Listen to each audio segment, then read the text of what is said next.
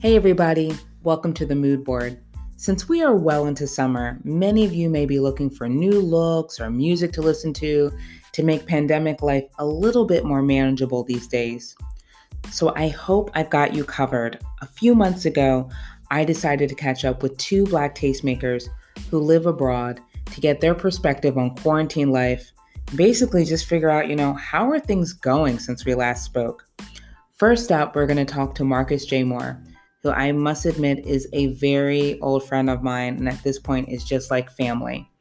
He is a music journalist and author of the upcoming book, The Butterfly Effect: How Kendrick Lamar Ignited the Soul of Black America.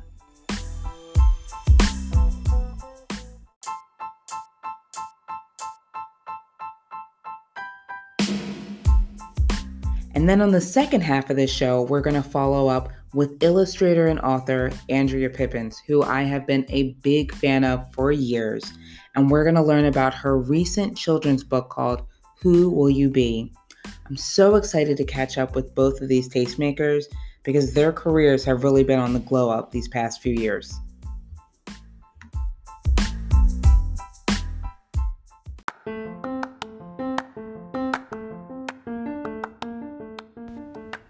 Now I want to take a second to talk about our sponsor, Morpholio Board. When I first started my interior design business years ago, I started using the Morpholio Board app because I was on the road a lot, doing design consultations up and down the state. I needed everyday design tools that would easily let me translate my ideas into mood boards to present to my clients. Now in the new normal, the Morpholio Board app goes everywhere with me, from my iPhone, iPad, to my Mac. Go to angelabelt.com/the Mood Board Podcast and use the link on my website to get 1 month free of the Morpholio Board app. You will not regret it.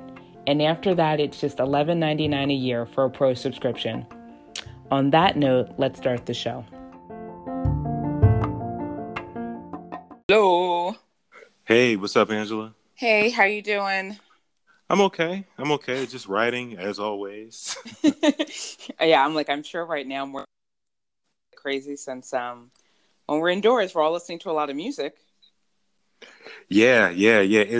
That's part of it, but I also think some of it is like this whole there's this interest because of the book coming out. Oh, yeah. Yeah, so now all of a sudden there's this new crowd of people who are just discovering what I've been doing for like the past 10 years anyway. So right, they're like, this is a overnight success. I've never heard of you. I'm like, okay. I might have been around for a little while, but that's cool. Yeah. Yeah, I complain about that all the time. So it's I'm trying not to whine. So, but I'm good. Just chilling. Do now. There you go. Yes, I'm just trying to live in the moment, I guess. All right. So this podcast that I'm working on, so it's a series just about where are the tastemakers now? So just going through the series of 28 Black tastemakers. The last time I did a write-up with you was 4 years ago. And so I know a lot's changed. We're also family, so we still keep in touch. We haven't not talked in 4 years. But I think it'll just be good for our listeners to be like, what's going on? So right now, where are you? Where are you living right now? Right now I'm in Nairobi, Kenya. And how is it living in Nairobi right now with the pandemic? What are the stay-at-home orders there? Here it's actually kind of chill so far. I think last time I checked, we were up to 150 some odd cases. Okay. And it's still fairly chill out here, but at the same time, the local government decided they were going to go extreme early. So when we had 40 cases, they instituted a curfew. So now it's you can still get stuff delivered. You can still go out and about, but now you have to have a mask and gloves on, and you have to be in the house by 7 o'clock. If you get caught outside after 7, it might be a wrap. You're like, I don't want to find out what happens to you. Man, I saw the footage. Yeah, there was some police officers who were assaulting a homeless person. So I'm like, oh man. So stay indoors. Yeah, staying indoors. Me and Mabinci been in here for a month, something like that. Yeah. Time is starting to blend together. We've been in for a month. Brooklyn's on spring break, but I told her she's still learning. So she slammed the door on me and said, this isn't really spring break, and a lot of drama. I'm like, all right. Like, well, let's get ready to read some compare and contrast context, and we're all doing the best we can right now. That's true. That is true. Yeah.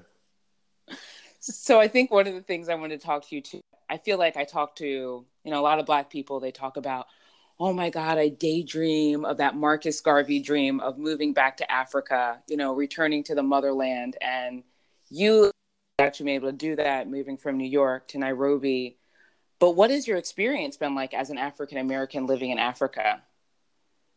You'll be able to get this, you and Leon will be able to get this before a lot of people, where in New York, especially in Brooklyn, in that area of like Fort Greene, Clinton Hill, it's still, it feels like a neighborhood, and you get to know a lot of people, but you can still maintain some level of invisibility, But so, I'd gotten used to that.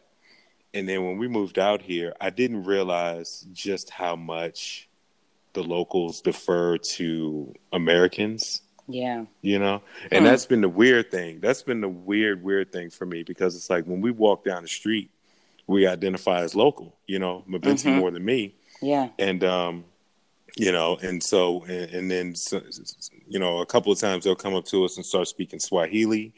And we're like, no, sorry, we don't know. We don't know what's going on. We're working on that. Yeah, it's like, I don't know. Then they hear the accent, and then they just start. You can just tell that they start treating you differently, And I have an example where, like, we're members of this co-working space called Ikigai, and there's one in particular where they have a lunch buffet where you got to pay for it, and it's not anything crazy, but then like we started getting free food. Free dessert.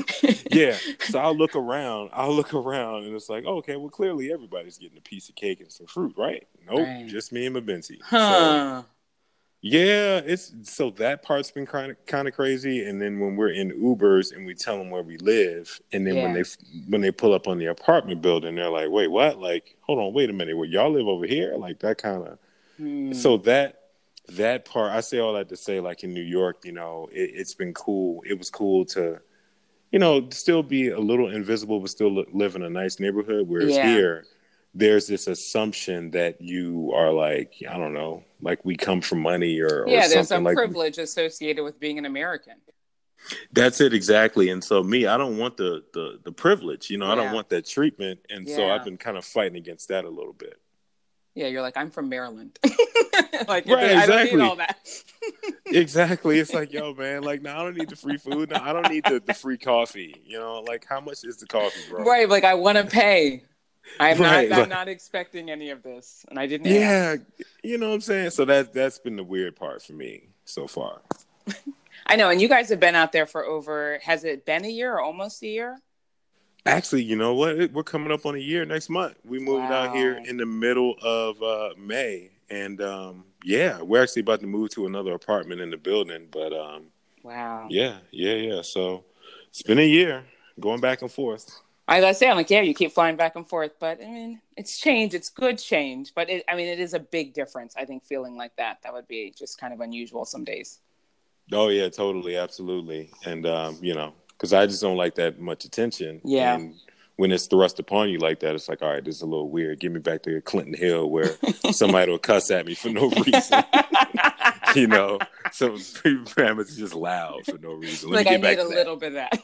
Yeah, go to Luigi's or something. So, yeah.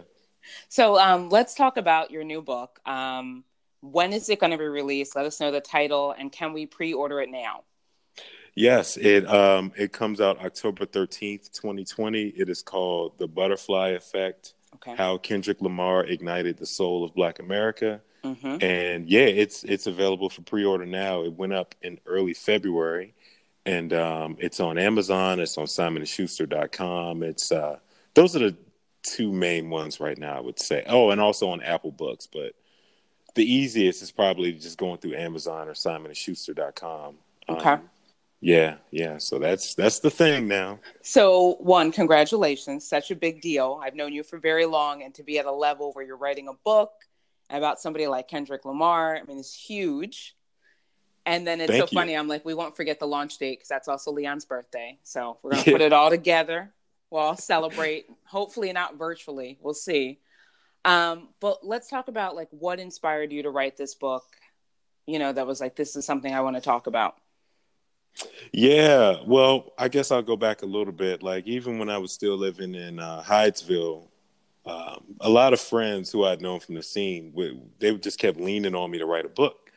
They were like, man, you need to write a book. You writing these little articles. These are cool, but man, you need to write a book. And I just kind of shrugged it off for years. Like, no, I don't think I have that many words in me or whatever.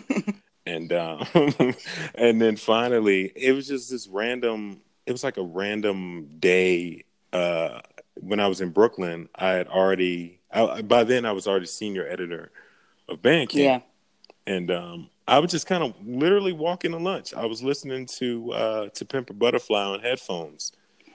And I was like, man, there's a book in here. Like, I'm a sucker for like fly on the wall stories, you know what I mean? Like, man, what was Kendrick like and who walked into the studio and who played what and that sort of thing. And so that's essentially where the idea came from, was just me being in love with that album and wanting to explore that album. And so I ran the idea past a friend of mine who's an author. Yeah. And he was like, no, you need to broaden that out, man. He was like, that's a good idea, but you need to talk to somebody else. And so long story short, he put me in contact with a friend of his who was a senior editor, Simon Schuster, who started sending me book proposals. And then on every book proposal, I noticed there was this one guy's name, this guy named William Loturco, who was a literary agent. And I sent him a cold email one day, and I think it was like February 2018. And he was like, yeah, let's meet up for coffee. And so before we could even sit down with our lattes, he was like, yes, let's do this. Oh, all right. So, I think I'm like, I thought I was going to have to warm this up during the coffee talk, but he was already sold. No, he was sold. He was like, no, let's do it, And so, yeah, over the next month, I wrote a 40-page proposal. And we got a deal locked in by late March 2018. Wow. Yeah. And so how was it like when you got to interview Kendrick? Like, what was that experience like? I knew early I wasn't going to get a chance to talk to him, but I talked to everybody else. Okay. Which, again, is sometimes how it goes, too, right? Where it's sort of like once you kind of get that environment around them, the cosmos spinning around him, it's kind of interesting to get that perspective, too. Absolutely. And that's what it was. It was like, and they were really gracious about it, because I've heard horror stories from people where, they say, oh, I'm going to write a bio about this artist. And then that artist will hop online, or they'll have people hop online and say, hey, if you get contacted by this writer, don't talk to him, that kind of thing. Okay. So they didn't do that. Okay. They said up front, like, hey, he's a real quiet dude who's working on this album. Yep. But you can literally talk to anybody else. And so, they were really gracious about that, because I would hope that once you get to that level of fame, that you know who's writing about you. Like, you would at least Google somebody. Right. One day you're like, hey, that book has my face on it. Seems to be telling my story. Yeah. I'm sure he's tapped in. So, and I agree. Like, if he wasn't cool with it, he would have stopped it. Oh, yeah. I mean, he would have stopped it early, too. Yep. So. Yeah. No, but he. Yeah. No, sorry. So hard when we're talking like this without face to face. So I guess I want to segue to my next question. What are your thoughts on music right now with all of these DJs and rap battles, everything kind of happening through Instagram, social media, and you're kind of seeing these online concerts which get up to like 800,000 people listening, which we could never do in person, since we don't have spaces that big. How's it been for you with all these albums dropping so quickly? It's been, it's actually been kind of good, on the IG front, because I think it's getting back to a certain level of DIY in music where, for the first time in a long time, everybody's on the same level, because with the spread of this virus, no one's going anywhere. Yeah. And so now you're getting to a point where, whether you're, the RZA or DJ Premier or D Nice or whoever, people are just on their phones looking at you, and in turn, they're in the house too. So they're like, well, I might as well just spin some records and just, pass the time or whatever. So I think it's cool. I think it's really cool. I'm going to be interested to see how it's going to turn. Like once we all get back to normal, whenever that is, like, are people still going to be going live? Are they is IG going to find a way to monetize it? Are these artists going to find a way to monetize it or whatever? And I'm thinking so. I think D Nice opened up. I think he's a pioneer in that regard because no one was really doing it on a big level before D Nice was. Right. So, yeah, I mean, it's been on that end, it's been great. But on the other end, I cover a lot of like music that's so-called underground. Yeah. And a lot of those release dates are being pushed back. Even today, I got an email from a publicist on a record that was supposed to be coming out Friday. Yeah. It's like, well, because of the virus, the album has been mixed, so it's coming out in June. That kind of thing. So I feel like it's hitting the underground a little harder than it's hitting mainstream artists because they got to push this stuff back. And how do you tour? How do you how do you get your name out there? How do you get your name out there, especially when you have people like you have other people who are kind of sucking up all the time? Yeah. Why would people check out your live and they can go check out another live? Yeah, that's a good perspective. It is kind of like, when you're just trying to get on the come up.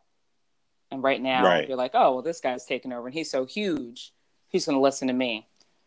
So what are some music recommendations you feel like you have for us now since we're all inside?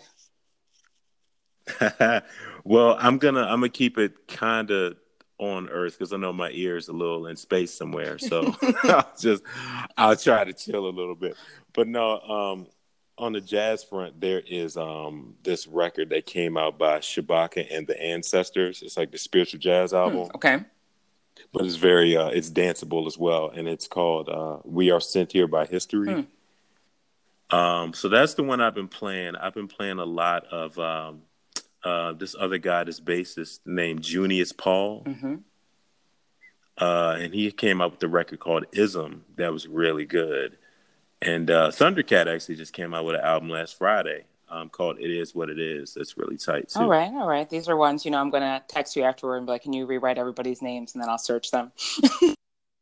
My Apple list, which would be good. Yeah. So those are the ones that I would say are more palatable because I've been playing some other stuff that's kind of crazy that I like, but I would never subject people. Like your ears aren't ready because I know how that You're is. Not there yet. Yeah.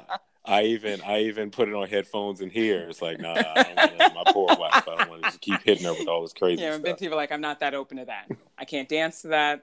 I don't know where we are. No. No, she's nice. She'll listen for a little bit, and then you just see her earbuds quietly come out. It's funny. It's like, that was enough of that. It's like, okay. That's what I do to Leon. He just gets too deep into editing. I'm like, all right now. I just somehow disappear, get a cup of tea, and I don't come back. I'm like, that's too far. Not going that. No, I understand. Yeah. What do you feel like is one of the weirdest things you've adapted to with Cabin Fever? Yo, here's the crazy thing. I'm an introvert anyway, so I haven't had any struggles at all, because I'm like a cat, man. Just like put me by a window and I'm good. I could just sit there all day and like, yep, writing. I haven't it doesn't hit me hard at all. So I don't know if there's anything that I adapted to. If there was anything though, right? Yeah. Because we can't go anywhere. You can't go to the store. You have to order things. Yeah.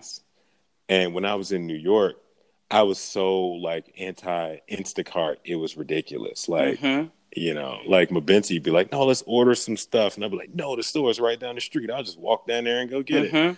But now I'm like, walk. I ain't walking anywhere. Let me order this food. I ain't walk.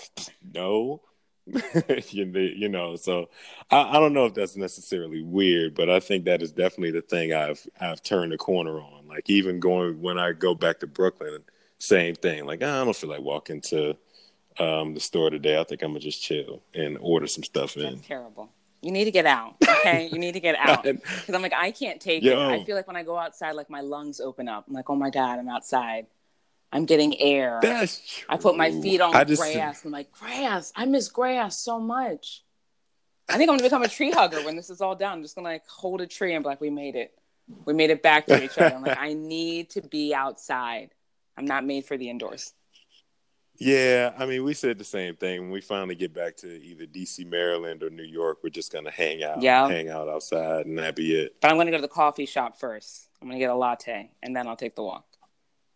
Oh, true. Yeah, total. Like, you talking about doing that in Connecticut or New York? Anywhere. I just need this pandemic to be lifted so I can go to the nearest coffee shop. I'm like, I need that. I'm going to order a venti for the first time in my life, and I'm going to enjoy it. Hey, man, we all got goals. I ain't mad at that. I'm not mad at that whatsoever. So this is my last question. What do you feel like has been one of the consistent things throughout your career that's kind of helped you continue to grow? With so much change, I feel like, in all the opportunities that you've gotten, what has been one of the constants that you kind of focus on?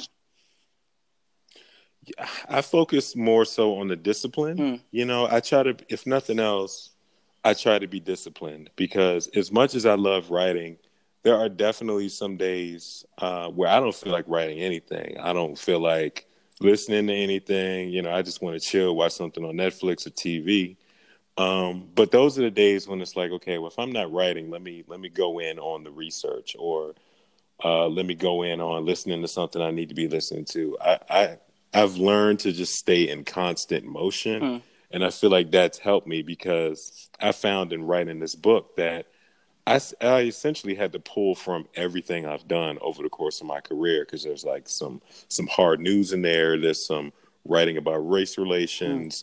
There's writing about education, crime, you name business, everything. And so I had to tap into all of this stuff to pull the book together. And so I think just the fact that even on days when I didn't feel like doing anything, that I still did something, I feel like that muscle was already activated, and I just kept going. And that's what got me through the word count. And that's what gets me through all these articles that I got to do now. It's like, okay, well, I have 5 different deadlines, but let me just write this one story today, and then let me chill. Okay, I'll write this next story tomorrow. I have to break it down like that. Otherwise, I'll just go crazy, because the amount of words I have to write in a given week now are pretty insane. So just staying disciplined is what helped me a lot. Yeah, taking it in small bites. Got to. I'm like, which I feel like is for all of us right now. Like every day, just take it one day at a time, have a to-do list, and see what you can get done. That's it. And then don't feel guilty if you don't feel like doing anything. It's okay. Like if you just feel like vegging out or going to sleep, well, it's cool. You know, the work can still get done. Maybe you just need to listen to your body, you know? See, I'm bad with that. I feel the guilt. I got over that quick. Oh, man. When I was writing the book, I got over that fast. I was like, I'm tired now. I'm going to write this joint tonight. I don't feel like doing this.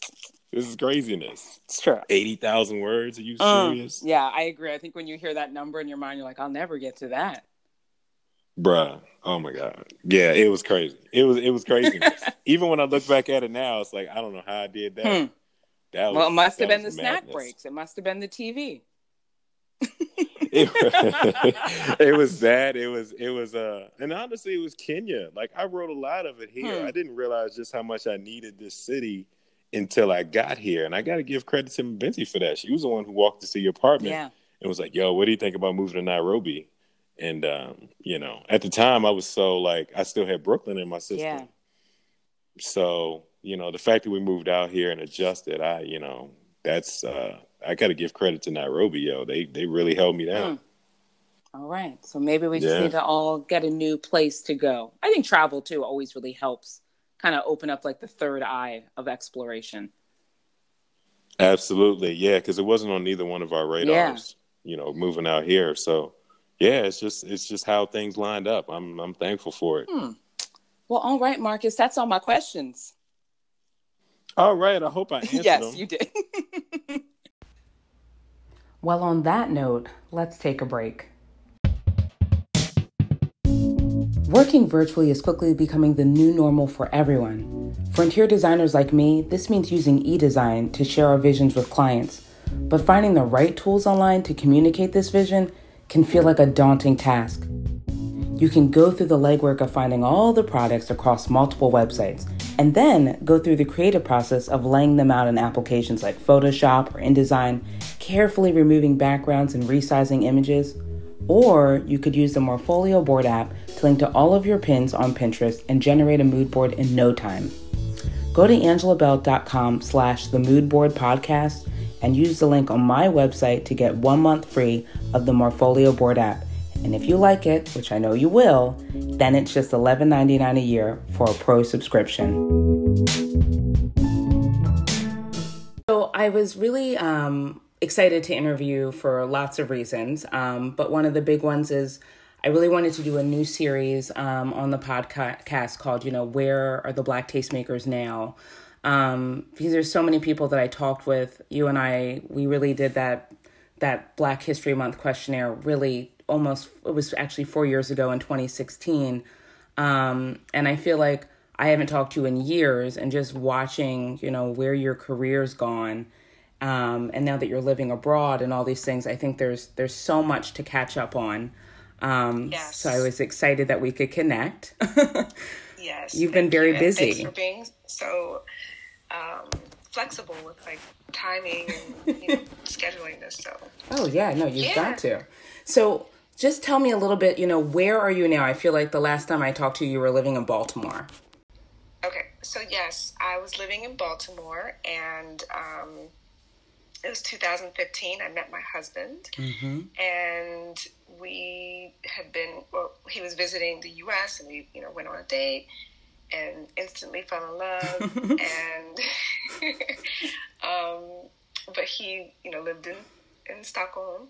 So we were, going back and forth for a little bit, and then finally decided that, I decided that I wanted to move here just to, see how things would go. And, long distance is not my thing for a relationship. So we just thought, let's give it a try. I was the one who was working for myself. So it was a lot easier for me to make that move. And, with the U.S., the visa, work permit, all that stuff would have been really complicated for him. So I made the decision to move. So I officially moved to Sweden in 2017.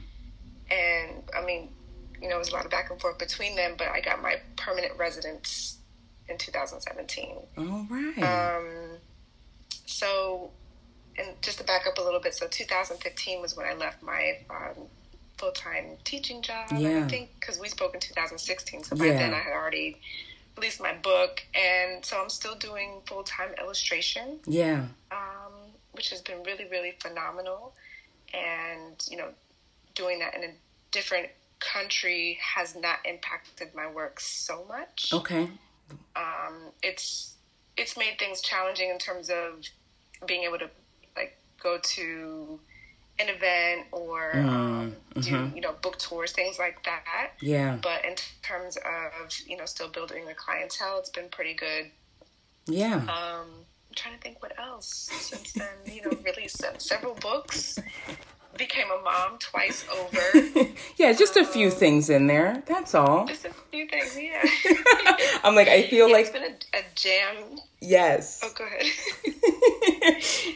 It's been a jam-packed 4 years, really, when I think about it. I'm like, wow, that's a lot of ground to cover in 4 years. It is. So I guess one of my things, too, would be, being a mother, and I think being a mother abroad, and now you just had a second child. What is that like, kind of living through motherhood right now during the pandemic? How is that going? It's been very interesting. So we, my baby is just over 2 weeks old. So for a majority of this, I've been, pregnant, been expecting. And that was challenging because I just being at home. And,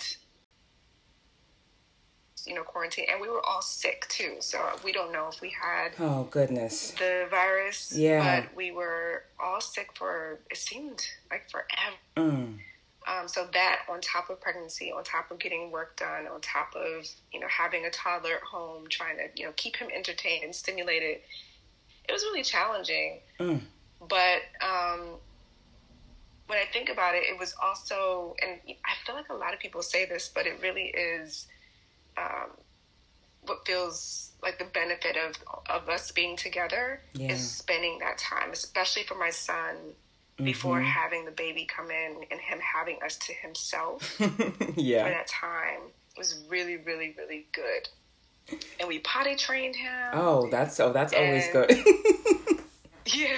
I remember potty training my daughter. I'm like, whew, once that's out of the way, you're like, okay, you can stay in the family. We're good. Yes. Exactly. Exactly. But, little things like, and it's funny because I'm not a big baby shower person. Yeah. But now that I have a community here in Sweden, I was excited about getting some girlfriends together, just maybe for like an afternoon tea or something, just to kind of welcome the baby. And we couldn't do that. My mom was planning to come here to help out for the first month or so. And, that was out. So those are some of the things that I just kind of had to let go and say, okay, that's just the way it is for now. But it was challenging to accept that. Yeah. And I feel like even for us here, it's been so different, realizing, okay, my daughter's 7, she's not going to go back to school. And, really having to try to teach a 7-year-old how to type on a computer and try to do work. Oh, yeah. My husband's at home. It's definitely created, it's chaos. But I think some of the fun things have been like, Taco Tuesdays are a must, Yes. Movie night Fridays where we make pizza and we like pick out names from a jar for like what movie we're going to watch. Like those have been fun, like new traditions that you're like, okay, like we're going to make this. And these are things that I think we'll definitely keep after quarantine as well to kind of bring us together. Yeah, I love that. That's a lot of fun. You got to do the movie night jar. Yeah. You find little things. I mean, just walking, because we have a nice little patch of forest behind our building. So just, going for little walks there to avoid people. Yes. And have our son just, kind of pick rocks and flowers and things. It was a nice little, family outing daily. Yes. So yeah, you kind of make the most of it. But I don't know if you know or heard in Sweden, they're handling things a little differently. Yes. Which on the one hand I can appreciate, but on the other hand it's a little scary. Well, right. Yeah, because they're basically. I don't want to say this wrong, but basically it's like herd immunity. So they're trying to get more people to get the virus all at once, so they could just knock it out. Yes. But they didn't anticipate as many deaths as they did, or as they're having. Yeah. But then on the other hand, a lot of people are just kind of living life regularly, so there's no lockdown. They are insisting on social distancing, but they're not making it a requirement.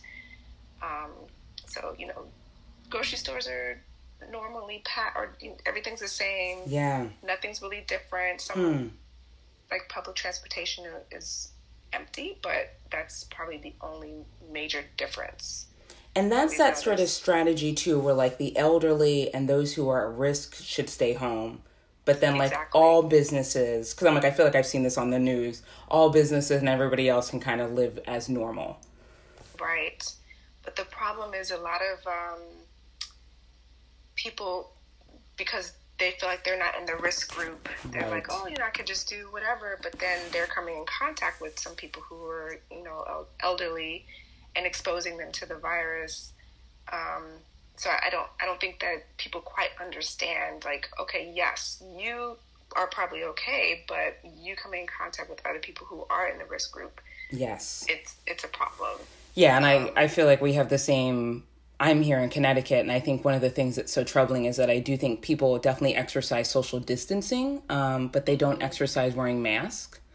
And so there's a lot of runners around here, and people run all the time. And like, nobody ever thinks about what happens when you hit like the corners and the stoplights.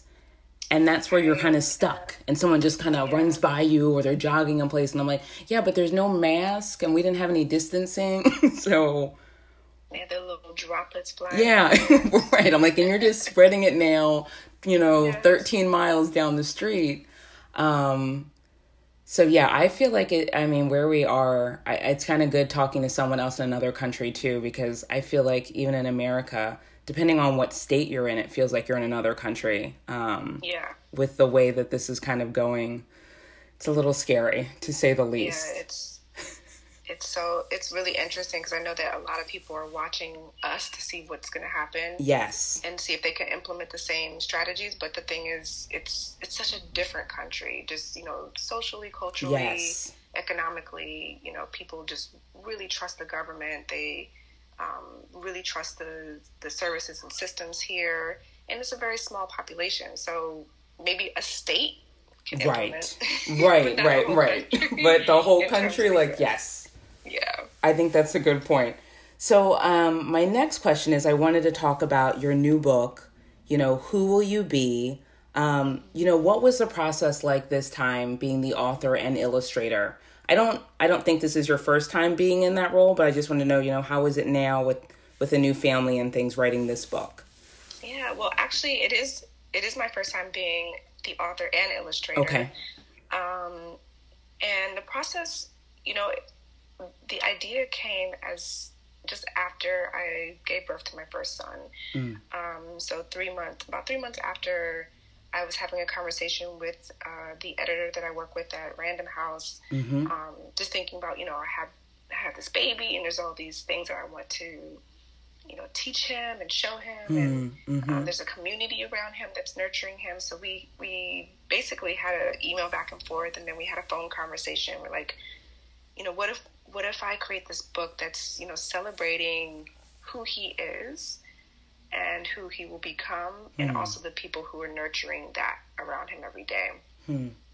So that was kind of the beginning stage, and then I just started doing some thumbnail sketches and sent them over, doing a little bit of writing, kind of going back and forth, which was a challenge because, I had never written a children's book before, and understanding the rhythm of the writing and, making it short and concise.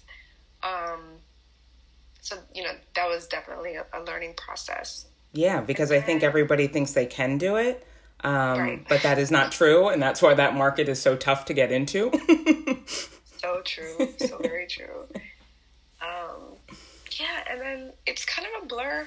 I think I was also working on, I believe, 2 other books at the same time. So, just managing the schedule and working on this project here and then that project there. So I think it was maybe over a year that I did maybe a little less, but, did the final illustrations, and then it came out. Yeah, and now it's out. I saw I can get on Amazon. So is it around the world we can get it now? Pretty much. Okay. Yeah, most bookstores.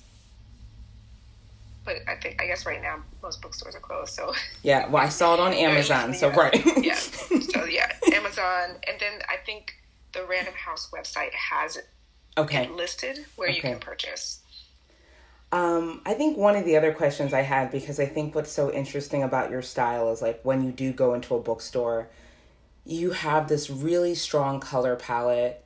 The hand of your illustrations are always very bold. And so it always kind of stands out. I'm like, oh my God, Andrea Pippins, this is definitely one of her pieces. But then it's almost when I started looking through your portfolio, you could definitely see how you were kind of manipulating and changing it each time based on the topic. But it still always feels like you. How do you find that balance between kind of reinventing yourself, but making sure it still feels like your hand each time for these projects? It's such a good question, because I don't know. I think it really is, to your point about the, based on the content. I think I let that kind of drive the direction a little bit. Yeah. But I do have a core color palette that I go to. My work is, my intention is to create work that is celebratory and fun and bright. So I think that always the color palette reflects that. Yeah. And then if I'm doing a piece for like like ESPN or Essence, it's going to have a little bit of an older feel, but that's still celebratory, I guess, essence will be there. So I think always going back to the same core intentions allows there to be a thread through my work. But as you mentioned, the content will always make it feel just a little bit different. So my daughter and I were looking at that piece that you did for ESPN with Serena Williams. And my daughter's like, does she know her? How did she draw her? I'm like, well, she's, I'm like, Serena Williams is pretty famous. I'm like, people just, you can find her picture online. She's like, did she meet her though? I'm like, I don't think so. No. Sorry, no. I'm like, I can ask, but I don't think that came up. So I think one of my next questions is like, what is one of the weirdest things you feel like you've adapted to with quarantine? I don't know. When I saw this question, I was like, I can't think of anything.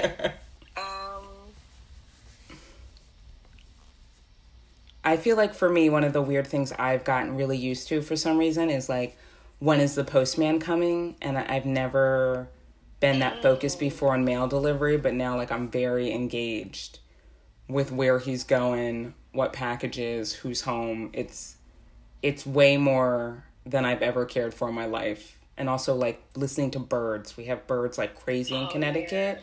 And now the bird sounds, I'm like, oh, I actually think I might be able to identify some birds for the first time. Oh, wow. Those are great examples. I guess the only thing I can think of is, this is something that most people are doing. Just, we have our little masks. Yeah. Ready to go. So if we are going to go out, we don't typically go out where there's a lot of people, but if we have to, especially when I had my my prenatal visits, I still had to go in and go into these public spaces. So we have our masks hanging, ready to go, or ready to leave out. So I think that would probably be the weirdest thing. I agree. I have like a little basket now by our front entrance in the console, and I'm like, these are where the mask and the gloves go. And I'm like, yeah, this is not normal, but we now know, like, you have to grab this if you're going outside. My last question that I want to ask you is, what is one thing you've noticed that has remained consistent to you over the years to keep growing in your career and personally that kind of just keeps you grounded to keep creating? The one thing that comes to mind instantly is community. Whether it's, the virtual community that I've built through the blog and social media, or just, my core community of friends, people who have supported me throughout the years. I know that I would not be able to do a lot of this work and do it successfully if I didn't have that community backing me. I love my hair. Yes. Was extremely successful. Yeah. And I know it was the support of people, sharing it and, posting their images from the book, and who had supported the artwork that I created, prior to the coloring book. Yeah. Those folks really banded together and were like, we want this to be successful, and they made that happen. Mm-hmm. And, still today, people send me messages saying, I followed Fly, I followed your blog, or, I want to share this artwork that you sold, or, this page from my coloring book, or my child reading this book. Those are the things that really inspire me and make me so happy. And those are the things I know that also, push me to do more. Yeah, and keep creating. No, my mother-in-law, she's from Baltimore, and she has that coloring book. And she absolutely loves it too. So, she got her color pencils out and was like, oh, I'm doing this. So that's awesome. Absolutely. So Andrea, that is our interview. I thank you so much for taking the time out of your busy schedule with your family. Thank you. And just, having to take care of a new life. Congratulations. Thank you so much. There are definitely good things. Thank you so much for reaching out. Yeah. For the follow-up. I think that's so fun. 4 years. Yes, 4 years.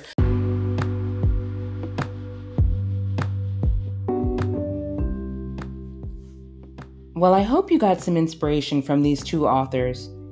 Andrea's latest book, Who Will You Be, is available to purchase now at Amazon.com.